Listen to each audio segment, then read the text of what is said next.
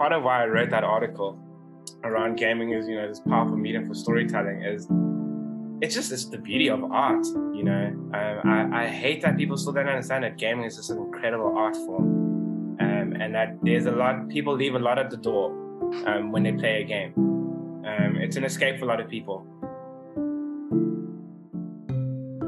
Hey, welcome to this week's episode of Breaking Out. I'm your host, Jared Lazar. Ever wondered what it takes to step outside of a traditional job or career and chase your dreams? Let's find out, as each week I'll be interviewing inspiring guests who've done something unconventional and created an interesting, novel, or unusual career for themselves.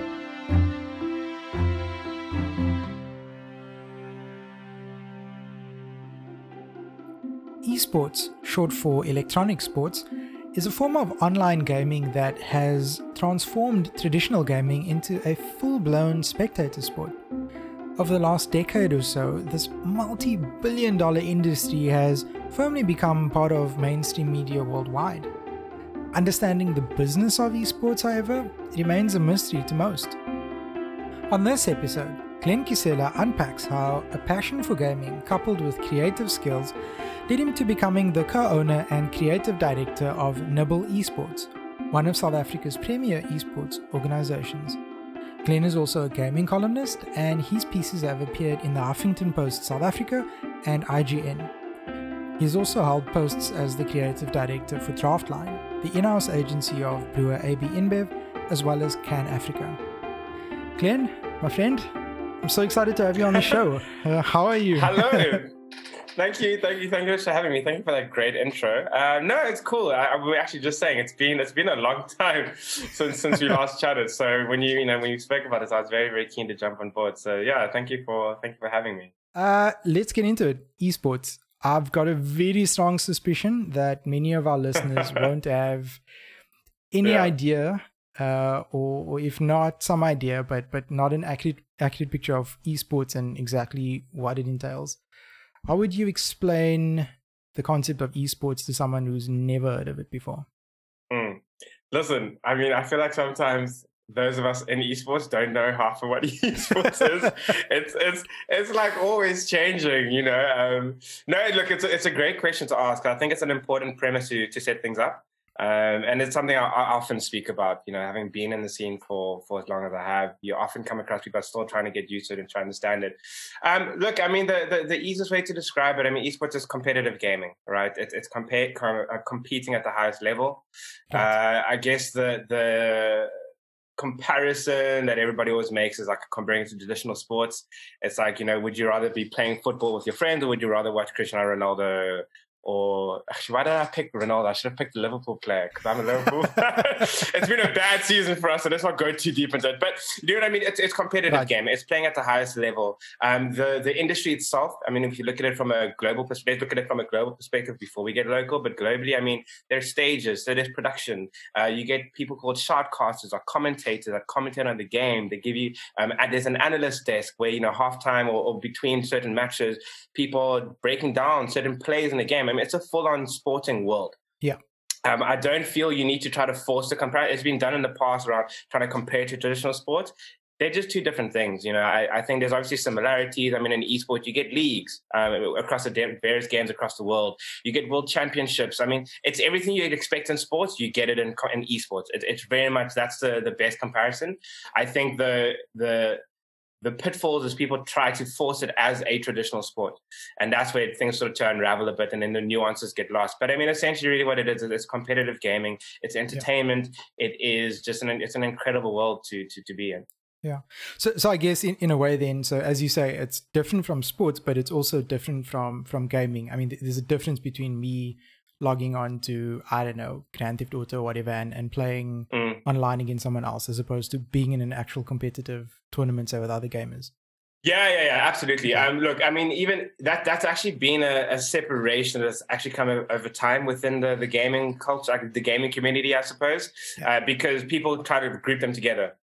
And people often just go, like I'm into gaming, or, or they, people outside of the scene will kind of talk about esports as gaming and gaming as esports. Right. So you're absolutely correct. There definitely is a separation between the two.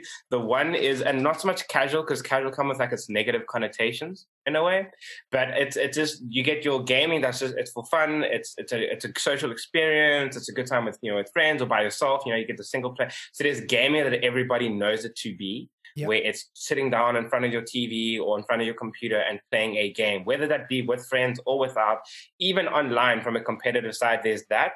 Whereas esports is where it's like, this is the best of the best. This is the 1% of the 3%. And it's taken very strict, a very strict way. I mean, you're talking people training for 16 hours a day at some point. So yeah, there's definitely that separation between gaming and esports. I'm glad you mentioned that, because people often don't realize that. So that's actually really cool that you did that. Well, I by no means can claim that up until before yesterday, that was something I knew. So this is all new knowledge to me. I love statistics, and I'm going to read you some that I found when I was preparing for the show, which honestly, I wish this was around when I was 13 years old and my mom was nagging at how much time I was spending playing games. So in 2019, more than $235 million was awarded worldwide across 5,400 esports tournaments. The highest earning esports team in 2020, Dallas Empire, reportedly earned $1.8 million after winning, I believe, the Call of Duty League. As of March 2021, the highest earning esports team worldwide has reportedly earned $36.35 million US. You compare that to South Africa, where apparently at least 40,000 people follow esports tournaments online or participate as fans, but you compare that to the global fan base of apparently around 400 million people. I mean, those are some serious numbers. This is not, something that we should be taking lightly. How do you react to those statistics, and more importantly, like, what does that say about where we're at in South Africa versus globally? Yeah.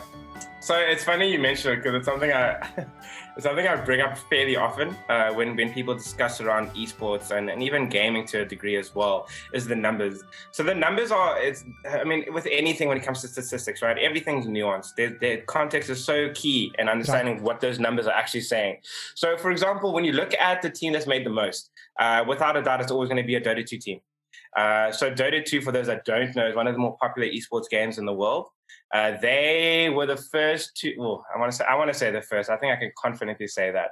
Please don't gun me down if that's not true. But they were the first esports title to crowdfund their prize pool. So what they did is they went and took a game. They took a ticket, like I said, it's called a compendium. But let's just say it's like this ticket, and the more that the community bought the ticket, they would take it, like 75% would go to the company, or I think it was something like 75-25 or 70-30 roundabout there. But a percentage, a majority percentage, would go back to the company, the creator of the game, right, Valve, and then the rest would go into a prize pool. Now, keep in mind, Dota's got millions of fans, and gaming is one of the most engaged communities across the board globally. And that's where, again, that context comes into those questions, to the numbers things later. But so they crowdfunded their esports prize pool, their world championship prize pool. If I remember correctly, I mean, the one 2 years ago was around $20 million. Wow. Just around $21 million right off the bat. Yeah. One tournament. That's the world championship. And then the winning team, multimillionaires overnight. And USD. So when you look at it, for example, you go like, cool, which game made the most money? Technically, yeah, Dota 2 has the biggest prize pool. But again, it's not spread out over the sustainability of the leagues, right? They don't do the league structure necessarily. They've tried to reform it a bit in a way. But so that context is like quite important when you look at like sort of the money that's being generated, because the money is being made by the top of the top. So again, it's the 1% of the 1%. They're the ones that make a lot of the money. Everybody else suffers, depending on what game you're talking about, right? Some games have turned into franchising to try to make it sustainable.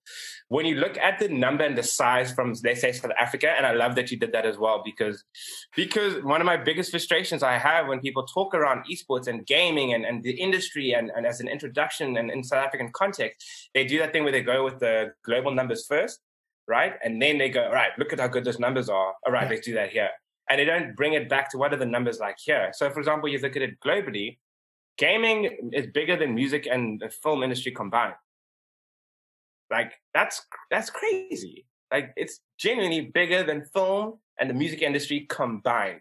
Like that's how massive gaming is, and you see the growth of it as well. I mean, the growth of esports, the prize pools have been soaring, and year on year, the brands that come in, VCs that jump in as well. I mean, America's seen a huge growth. America and Europe have seen a huge growth in there. To that point, I mean, that's actually something that blew my mind that I learned in the last couple of days. And for context, so I am actually a VC lawyer, and it's what I do most days in my job. And I genuinely can't wait for the day that one of my clients comes to me and says, I want to do a Series A funding round in an esports company in South Africa. Honestly, that would blow me away. I mean, like, to your point, the numbers in South Africa just are not there to justify, I guess, that level of funding going into this. But I mean, how far away are we from that? So I guess that's what it comes down to. It's around how close we are. So South Africa is following the trend. So the massive growth that you see and those numbers and the investment, those things are happening in South Africa. So that's not happening. I think to your point, though, again, we're quite a few years behind. That gap that we have relative to the West and even to China. I mean, China also blows everybody away when it comes to numbers. China accounts for a ridiculous amount of the viewership. If you don't have Chinese support, you don't get the viewership numbers. And that's a huge part of it as well. But back to South Africa, I think if I had to give you a ballpark figure, and it's so hard to guess, these things fluctuate and they come and go. But I think, we're looking at around probably 5 years minimum, 5 to 10 years before we start to get anywhere close to a level of sustainability, not even hitting the numbers that we see in the West, just a place that is sustainable. So when you look at it from your perspective, in the world of the VC, if you were to ask me, should you invest in gaming right now in South Africa? I'd say absolutely, because it's dirt cheap right now, in a sense, right? Because it's so unstable right now and the market's so small and it's not sustainable and everybody that's in it is in it for the passion and for the love. And this is the time to get in, and that's what everybody in the West understood. Get in early, because then you can get in where you're spending, a couple $100,000 to a couple million or whatever before the growth comes through. And so South Africa, we're still a long way away, 5 years minimum, and that's massively optimistic. Closer to 10 before we start to see real revenue coming in. But if you're not there at the beginning, you're going to miss out. And then by the time you're ready to come in, it's so far beyond you. And so that's the gamble you have to take. Are you willing to risk sitting here for a couple of years to see growth? We obviously can't ignore COVID, and it's relevant because it's affected everything. For me, strangely enough, this time period that we've been in lockdown was actually when I started to become more aware of esports. And specifically, so I love Formula One, absolutely love it. I watch it every week, and I follow the drivers. What team do you supporting this season? I am a Ferrari supporter, but to be honest with you, after last season, I'm not so sure anymore. But when lockdown happened last year, I was obviously quite bleak that we weren't going to get racing for the foreseeable future. And at some point soon after that, the 2020 version of the Formula One game comes out across all platforms. And interestingly, suddenly you see this influx of the drivers themselves, the F1 drivers, joining these online tournaments with fans, and they're racing against each other and other esports teams. And at the same time, like, they're live streaming on Twitch while they're doing it. And I just loved watching those, because even though we couldn't get to see real racing, it was the closest thing to it, drivers sitting remotely and kind of battling each other. And as a Formula One fan, in many ways, that kind of changed my experience of the sport, because firstly, obviously, I got to see some racing virtually because we couldn't get real racing, but I also got to see, proper fan interaction with the drivers, and at the same time, how the drivers reacted to each other and interacted with each other that, like, we wouldn't get to see. So for me, that was a really beautiful thing, because it showed, I guess, how esports and real sports sometimes can work together, and can have an influence. And as I say, that kind of was almost purely as a result of COVID and the restrictions that the lockdown brought. What was your kind of experience of it? Have you seen more interest in esports and online gaming because of COVID? So, obviously, COVID changed the world. I mean, there's no doubt about it. No matter what industry you're in, it really did come in and change everything. Some for the better, some for the worse. Gaming has been this really interesting space where overall gaming absolutely did profit from COVID coming in, and without being insensitive to the damage and the a lot of the loss that has come from COVID. So it's definitely not to diminish that or be dismissive of it, but just purely speaking from an industry, gaming had a lot of growth in that regard. Specifically esports, I think esports more than gaming actually benefited from that, because to your point, people were starved of content, right? If you actually look at it, so I put together a charity gaming event. Right at the beginning of, not beginning, I guess around June. I think we did it in June last year. And it was to raise funds for the Solidarity Fund. So I brought a bunch of musicians together with a very good friend of mine, Tekla from Texan City. We brought a bunch of musicians because musicians have been struggling, right? They have no gigs, they have no live events, and that's where a lot of their revenue comes from. So now they're struggling, so they don't know what to do. So I brought them into the gaming world. And then along with one of my other partners, Nodwin at the time, we put together a tournament, like just a fun game playing on your phone. I mean, it had Corin Zoid and her friends, like a band playing in a tournament. She's amazing. Awesome. It was so much fun to so that was great, because I just got to literally got to have Corin Zoid on and just chatting to her about just life and things, which was really, really cool. I think those kind of things, and the reason why I did it is I wanted to show people the power of gaming. That you can be stuck at home and you may not have anything to do, but for gamers, and not to fall into that old, outdated, stereotype of gamers sit at home and do nothing. That absolutely isn't true anymore. It's not really a thing. It's very short-sighted. But I think the gamers, we're able to be at home and keep ourselves entertained. Right. I think also, and that goes back to when we look at the power of gaming, gamers consume content like no one else. As a community, it's constant. Everybody's constantly looking for content, consuming it, creating it, sharing it, talking about it, and I think that high engagement is what really brought gaming to the forefront during the time of COVID. Because you saw globally. I mean, when I was putting the proposal together for Bring Back Sports, I think globally there was an increase around 27% of digital consumption. Right. People consuming 27% more than usual on their phones, on their computers, on TV. People, obviously, because they're stuck at home. Yeah. So that was a great thing for gaming. It allowed people to actually decide, I don't know what to do. Let me watch someone play games. I've got nothing better to do. Right? NASCAR sim racing actually did amazingly during this time, because to your point, real races of the actual sport are there playing in the game with the full setup. Right. So people that don't know, sim racing is simulated racing.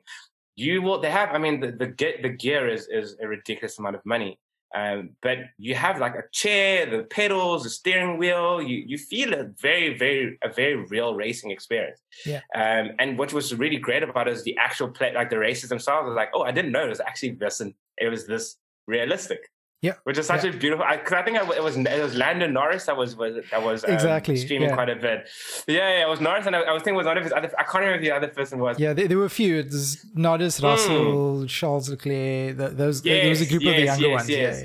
Yeah. So that was an amazing thing. So I think gaming, and then Bring Back Sports is also why I called it Bring Back Sports. Is like there wasn't any football at the moment, so that's why we had a FIFA tournament. So there was a lot of growth there that gaming saw. I think it forced a lot of brands to, COVID forced a lot of brands to make really desperate decisions.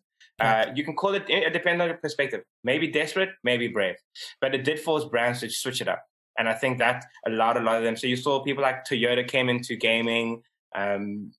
I'm trying to think about who I can talk about. Scoot as well, got into so Scoot and McDonald's have gotten into the gaming space. Debonair has been there for a while. So a lot of brands were like, cool, let's just get into the gaming space and see what it's about. And I think COVID allowed that space because brands are desperate.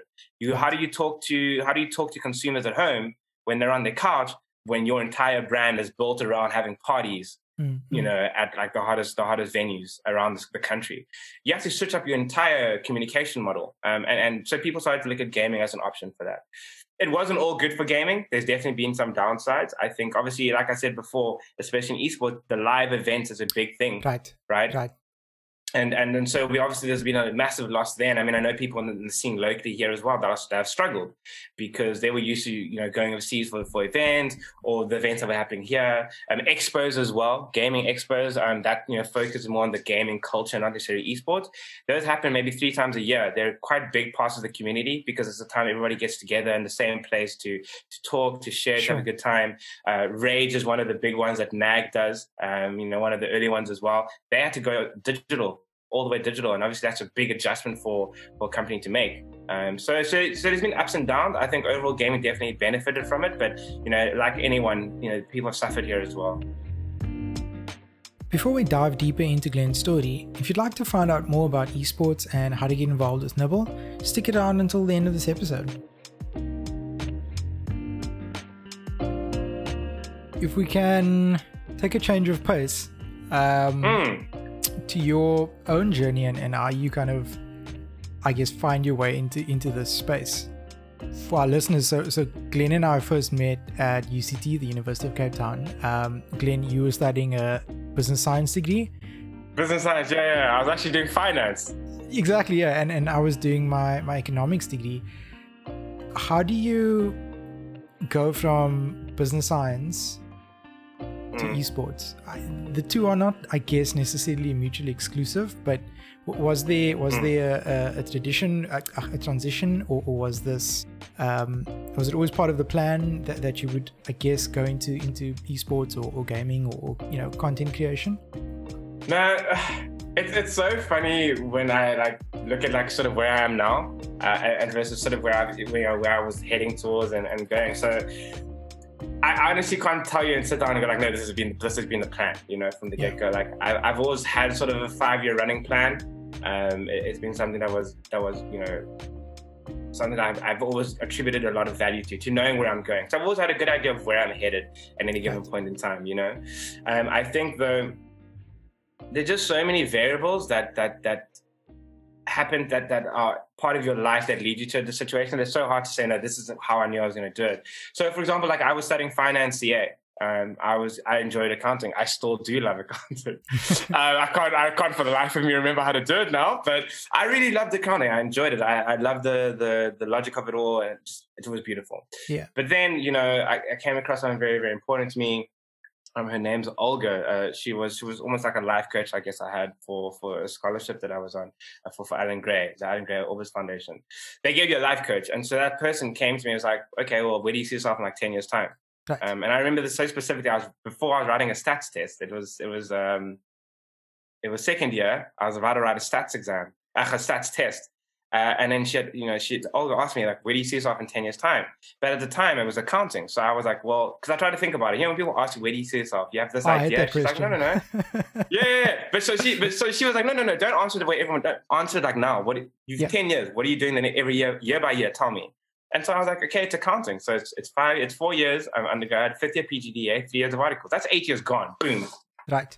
And I sat there and I was like, I like it, but I mean, I don't know if I like it enough for it to be the rest of my life, And so then I switched to marketing.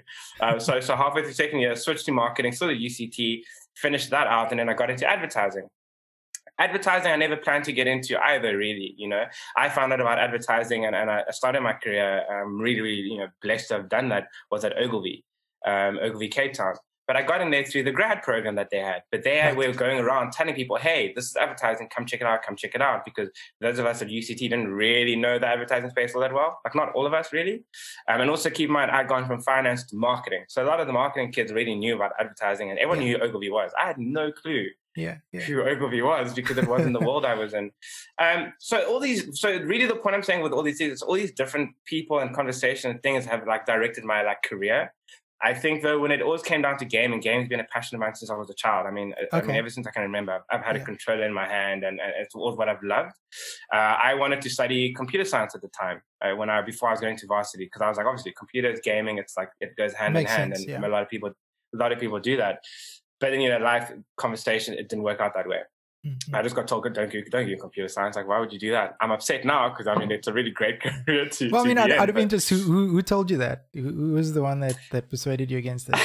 I mean, like, it sounds like I'm holding on to these. I just seem to remember these things because it's such pivotal moments of my life. So I just tried to remember it.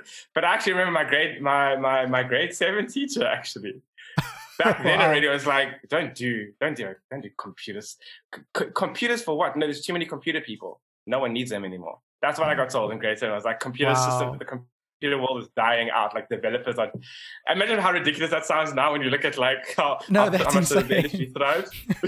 You know, but again, I guess for me, I was lucky. Just gaming has been a passion of mine since I can remember. And so I got into writing because it's so funny because it's very similar to your story as well. I was doing this career and this work that I had that I loved, but it didn't bring me to life, you know, in so many ways. So I started writing as a way to have a creative outlet because I didn't feel I had that I didn't have it in my studies, and I didn't think I would have it in my job. And then as I started that, I started writing for a company called My Gaming. They were part of My Broadband. Everyone would probably know My Broadband, but I started writing for them, I think 13 years ago. I think it's been about 13, 14 years I've been writing now. I started there as a side hobby. And it just happened that like as my career kept moving and I would move places and grow and do these things, I kept holding on to the writing. And I held on to that for like a number of years, for over a decade. And then, as I got older and started to realize, like, I love gaming this much, and it's still a thing, and it's still something that's growing and I'm passionate about. I started to find myself spending a bit more time on it. So I wouldn't just write an article now. I'd really do investigative pieces and research. And so my introduction of gaming, but my approach to gaming as a journalist, I think, helped me in so many ways because it allowed me to understand the scene from an observer's point of view. Right. So that when I decided, when I made the active decision, I actually want to get way more involved in the scene and in a far more fundamental way, I was so prepared for that because of all the research I'd done, all the conversations I'd had with people, all the stories I had written.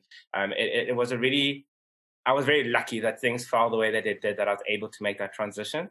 But gaming was just something I've loved. I've always loved it, and I always knew I would never let go of it. I just didn't think I'd have the opportunity to be so involved with it and then still, be able to balance that with all the other work, that I do.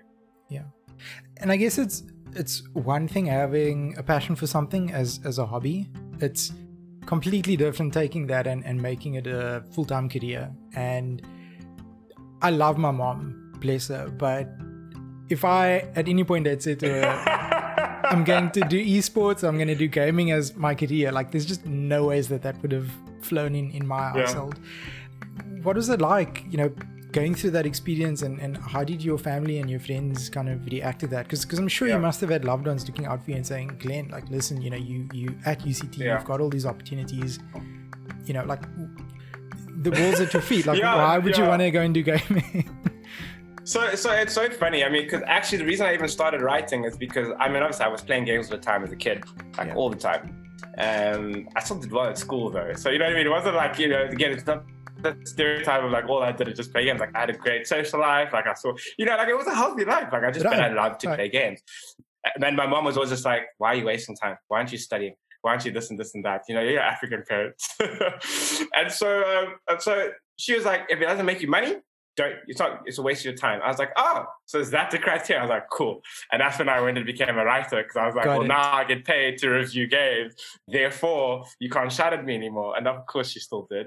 I think though, what's interesting, why I suppose I'm still answering these questions to you like this, like it's almost like it's an ongoing thing, is gaming's not at a space where it's ever a full-time thing just yet. Got it. And that's such an important point to make, is that there's obviously people that have, some of us have been very lucky and fortunate enough to make a career of it.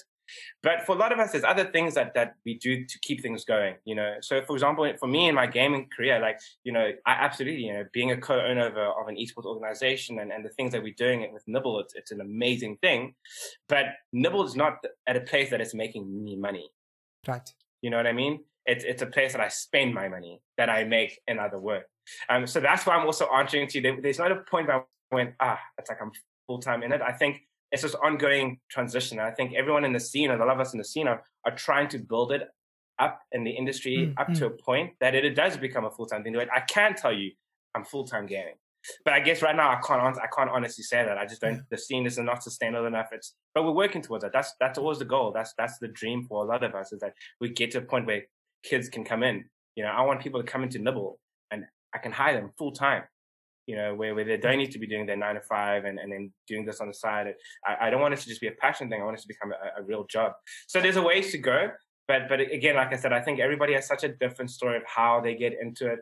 I guess to me, the biggest thing, and I think it'll be I guess if you need a golden thread for everybody that got into gaming from other careers, it's got to be passion. And in this day and age, the one thing, no matter what passion you want to go into, no matter what industry you want to go to, that doesn't, you know, isn't that the traditional, I say air quotes, but no one's watching me, but I just air quoted it, but like that traditional sense. If you can't do something because of the passion, because you love it, if that's not your go-to or reason for it, you're going to struggle to make that transition from whatever it is that you're currently doing into the space, because it's a very difficult one. Because it's such an ongoing process as you try to build the resources and the revenue streams and the environment to allow you to do it full time. It's a very difficult transition to go through, and gaming's still doing that. We're still in the middle of it, and some people have been doing this for 30 years. You know, the amount that I've been alive, some people have been in the scene and doing stuff. So it's a tricky conversation to have. Right. Well, I think it's so important, and I do want to spend some more time unpacking it, because I think to get an accurate, picture of this industry, I think it's important that we actually do paint this full picture. If we can first start with Nibble, how would you describe Nibble? What does it mean for it to be an esports organization? So for people that don't know, I guess the 3 ways to cut up esports specifically, super oversimplified, but I guess you'd get your talent, right? So your talent is basically your commentators, so your shoutcasters. It's the the people that are on screen. You get the people that kind of run the show. That those are kind of, you get your talent. You get the pro teams, like the players, the professional players that are represented by organizations, most of them. So a lot of players are signed up to, like, I guess an org, you can almost compare it to like a club, like a football club. Right. So you get the club, you get the players, and then you get everybody else that makes the system run. And so Nibble Esports, we are an esports organization. And that's kind of the terminology that I guess we use within esports, or within gaming, really. And at Nibble, we as with any org, you'll get teams around various games.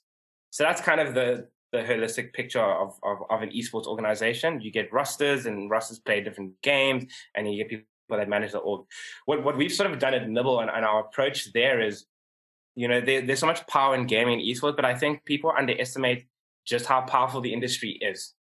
So, for example, and going back to your point around talking about it as a possible career place and a place to go to, I think one of the big things is people underestimate like how much work goes into an industry in general. So, for example, gamers need accountants. Like the gaming industry needs the finance services. That's nothing new. It shouldn't come as a surprise to anybody that every big company needs finance people and a finance department. So you can do finance within gaming. Production is another thing, right? If you're someone that loves to operate a camera, like a camera operator, right, gaming needs that as well. So you have to open your mind to the idea of like what makes up the whole ecosystem, because that makes it really beautiful. And so what we've done at Nibble is, we've taken this approach to gaming of going, gaming is not just this cool thing that everybody likes to have to do on their off time. Gaming is an entire industry. So how do we build an industry? How do we grow it? How do we take it further? And so at Nibble, we have this thing that my co-owner and also the person that founded the org, his name's Keegan Stewart. Him and I have this thing that we always say, it's like, Nibble Esports is a premium lifestyle brand that happens to play in gaming culture. And I think when you approach it in that way, it becomes something more powerful because, for example, we launched a music label last year, and we're busy putting together artists that are coming, more artists are coming onto that roster. People might ask, like, what is a gaming organization doing in the music space? But I'm like, but do you not listen to music when you play games?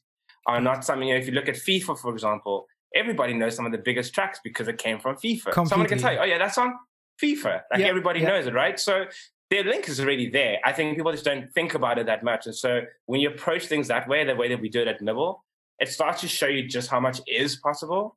And that's why we believe so hard in what we're doing to fight to build the scene, because it absolutely is a space that can grow and create real jobs and have a really great space if you stop looking at gaming as this I just sit in front of a couch and play a game, or sit in front of my PC and play a game. It's an entire world. It's a whole industry, just like film, just like movies, just like the music industry, just like the sporting world, right? You get broadcaster rights. There's just so much that unpacks gaming. And I think what I'm really proud about that we've done at Nibble is we've been able to try to do that in a lot of ways, and show people that there's more to gaming than just playing a game. There's an entire world behind it. Yeah, it sounds like you're almost creating the ecosystem around it, and in that way, I guess, you kind of also expanding the audience and bringing people into the community, and I think that's amazing. So Nibble, as I understand, was founded in June 2016. As you say, your co-owner Keegan Stewart founded Nibble. Yeah. Where did the link for you start? When did you first meet? How did you become involved with it? So again, and this goes back to, I'd been writing for so long, but I felt a bit frustrated with certain in the industry. It's nothing new. I mean, it's not controversial. I really hope it's not controversial anymore for me to just talk about these things, because it really shouldn't be. But yeah, I felt like there were a lot of issues that were being swept under the carpet or just not addressed. Racism being one of those, and just diversity, representation. It was just, these are issues I'd written about for so long, and I almost felt like I was just talking to a brick wall. Because people were like, people get up in arms about the articles I put up, and people would have these discussions, and it would just disappear, and it would start up again and again and again.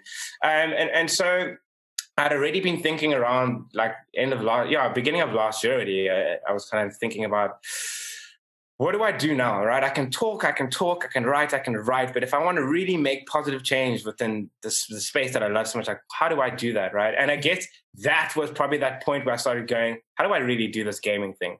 Right? I love it, I play it all the time, I write about it, but to actually do it, to make it into a job, into a career, right. That was when I got to that point. That was my tipping point where I went, I can't keep writing anymore. Like I got over writing. I barely write now. I just don't find the energy to do it anymore, because I just feel like I've exhausted my words, which is, the irony coming from a writer. But I hit that point where I went, okay, because of the passion I have, and because I was like, I'm not willing to just walk away from this. I was like, what do I do next? And so I'd been looking around, do I form an esports organization?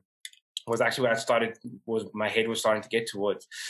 Keegan and I met we got brought together by a guy called Mike. We were doing this project together for one brand that I can't really mention, but it never really followed. It never went through as a gaming opportunity. But we worked on a project together.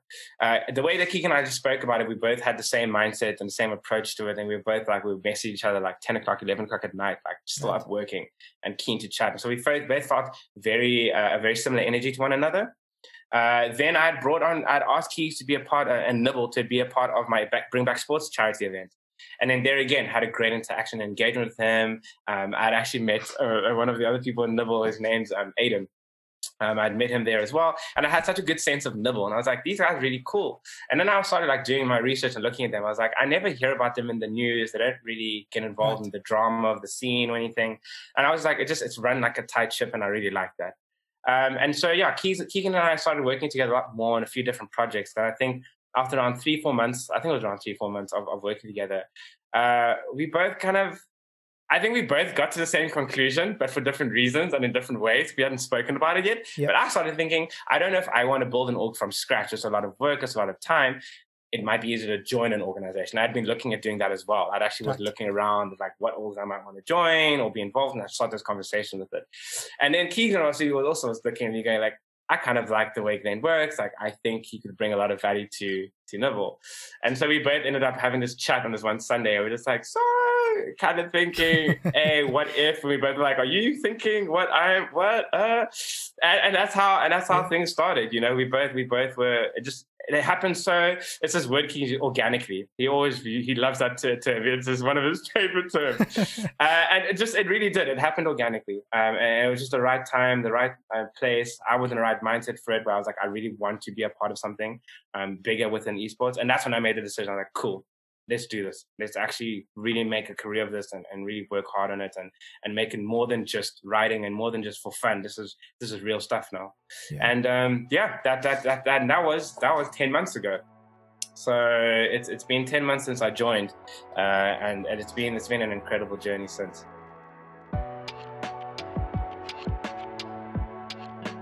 finding your place in the space and finding your voice in the space. It almost seems to me like Nibble was kind of where this happened for you. And I think there's a perception, rightly or wrongly, that the esports community or the gaming community perhaps is this niche, very closed off community. And I think that the of various elements that come with that. I think you've already alluded to some of your issues that you've encountered around racism and so on.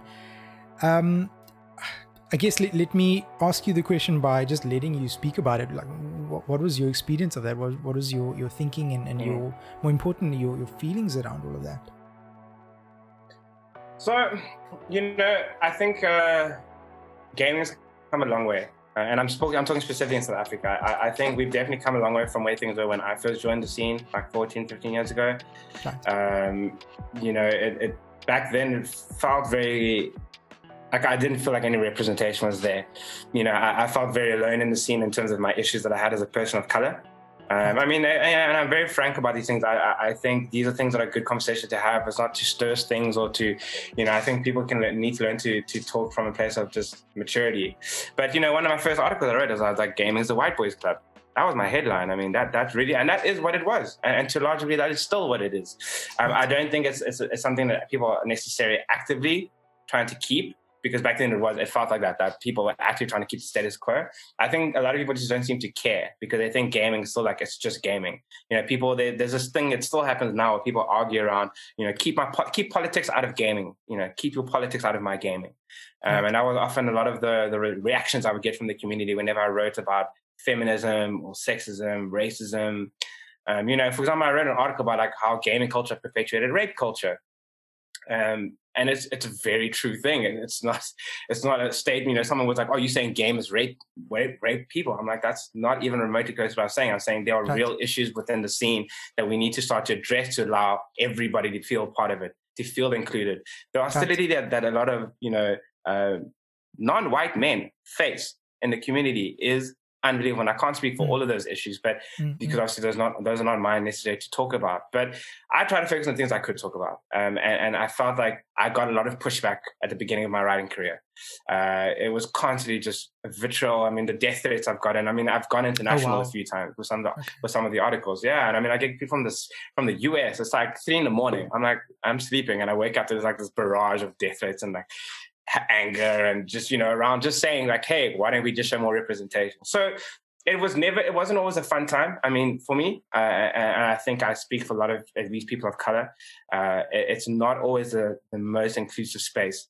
But we've all been fighting. We've all been trying to make our voices heard and in the face of all the anger and aggression. And over the years, it's definitely shifted.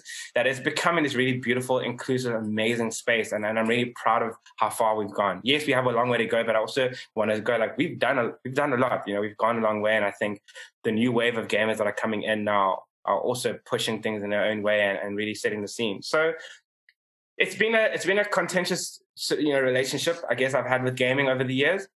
I think in recent years, since I decided to commit to it properly, being part of an org, my experiences in Nibble have been incredible. The people there, the way I was welcomed there, the community, the people we've brought on since I've joined, we've grown the team massively as well. I think we've hired probably since I've been here for 10 months, we had another 12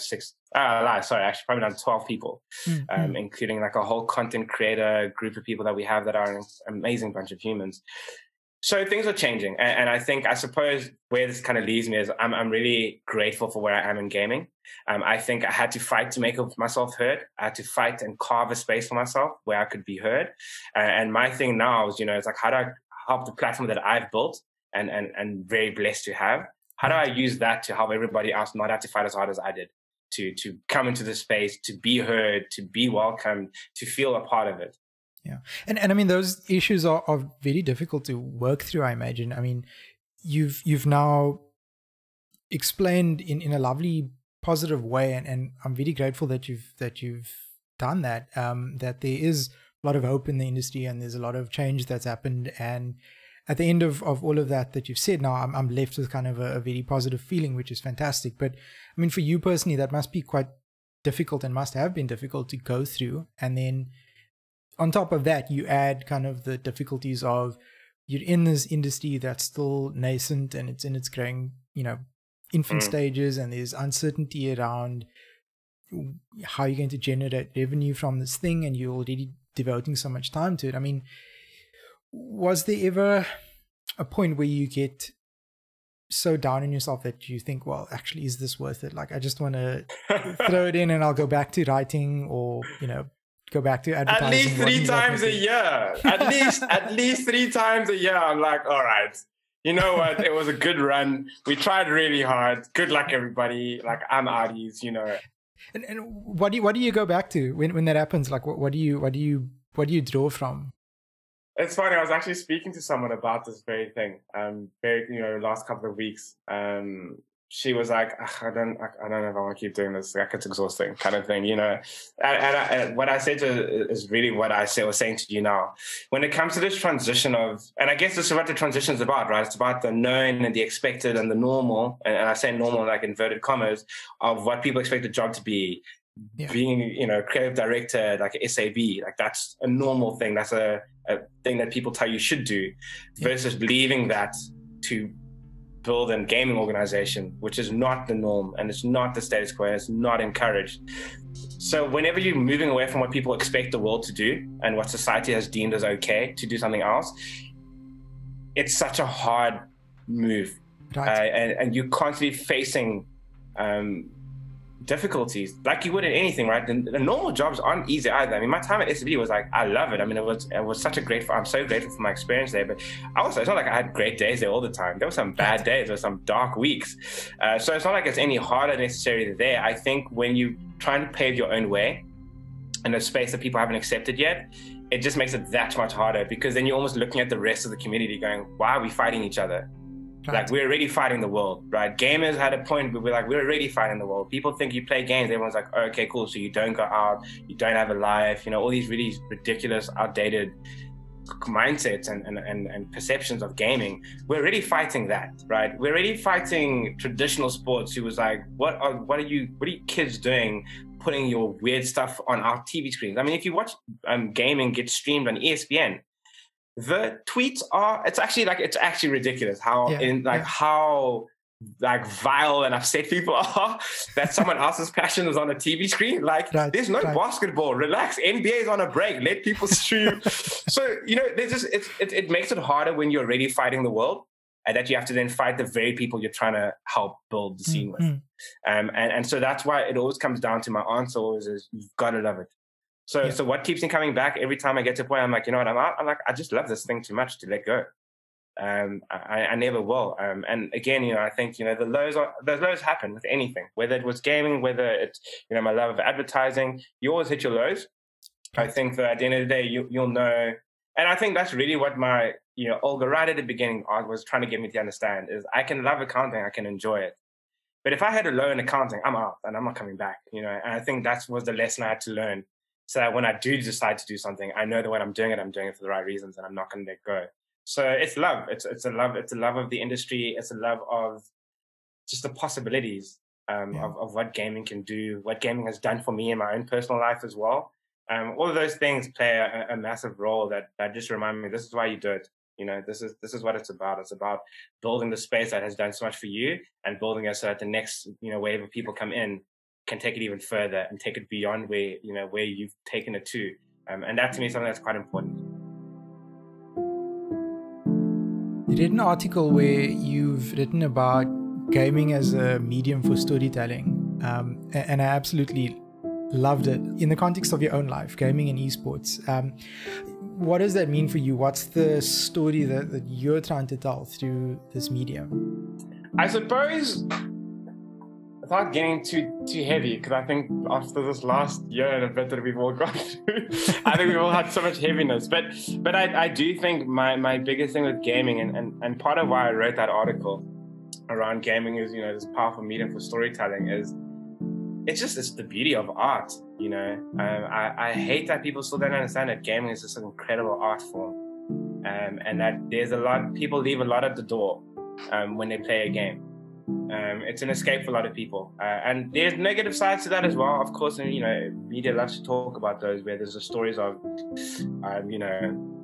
kids or parents who've neglected their kids, or kids who just play games for hours and hours and they're sick. And, everyone wants to go there, and then the constant attempt to pretend that violent games make violent kids. They will make violent adults or whatever it is, like all those things are there, and those are there. And people find studies that always say the one and the other. It's so pointless. To me, gaming is art. And I think when you listen to the people in the scene, the stories, the stories are beautiful. It's allowed people to find their own confidence. It's allowed people to find communities. It's found, people have found love in gaming. There's just so many beautiful aspects to it. That to me is what it's about. It's storytelling. When someone draws art, people go, oh, they put their soul into that, and you can see it in the way, the brush strokes are angry, but people don't talk about gaming like that, but it's very much the same. I think, an exercise I tell people to do, and it's just so amazing every time it happens, is ask someone what their gamer tag is. If you ask someone, and for people that don't really know, so gamer tag, and it's the thing that's happening in gaming, is you always have almost like a username for whatever game you're playing. And gamers, whatever username you have, you will use that across every game you play. Ideally for the rest of your life, unless sometimes, you make changes. But generally people will keep their gamer tag or keep a version of it throughout the rest of their lives. That's a really personal story around what their name, like their gamer tag is. And it's things like that make me want to tell people, like, this is the beauty of gaming. What kind of medium allows you to experience someone else's story, but you're there doing it yourself with your own actions, your own decision. It's beautiful. It's really beautiful. So for me, there's no one story. I think it's just the amount of joy that gaming has brought is something that I'm always going to be a massive advocate for. That's why I will always be a massive advocate for gaming, is that there are just some incredible stories, and I don't want people to miss out on that joy. The people that would love that because they get told by their parents that, playing games is a waste of time, or, society tells you that playing games as an adult is still silly. It's just like, okay, well, I didn't think making like $3 million in one night is silly, but apparently, that's the view people have. And I'm like, someone just made $3 million. You tell me who else is doing stuff like that, So yeah, it's just, for me, gaming when it comes to story, it's just the beautiful stories that people, the community itself, the people that built these games, that build these communities, that build the infrastructure, the people that write the articles, the people that watch the teams play. Everybody makes this beautiful community for the good and the bad. I'm not pretending it's all rosy. It's a rose tinted goggles and it's all beautiful. There are absolutely issues. I'm the first to call them out, but I also want to be very I guess explicit in saying, though, as much as there's all these issues that happen in the scene, there's just so much greater good that happens, for it. And that's why I keep fighting. That's what brings me back. And that's why I say gaming is a beautiful medium for storytelling, because we're all telling our story in this place. And that's it for this week's episode. Thank you so much for listening. If you enjoyed this episode, please subscribe to this podcast to make sure you don't miss out on the next one. If you'd like to help support the podcast, please do share with others and leave a rating and review. This has been the Breaking Out Podcast, and I've been your host, Jared Lazar. Until next time.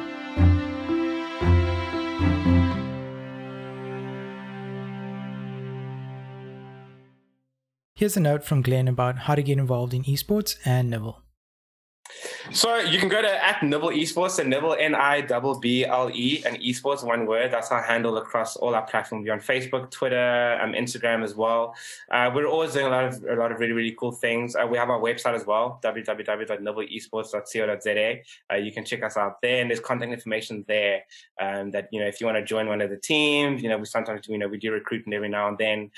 In terms of joining the org itself, in terms of some of the bigger projects that we're doing, we're always looking around. I think follow our socials, and those are the best places to find out what we're doing, and if there's an opportunity for anybody to get involved.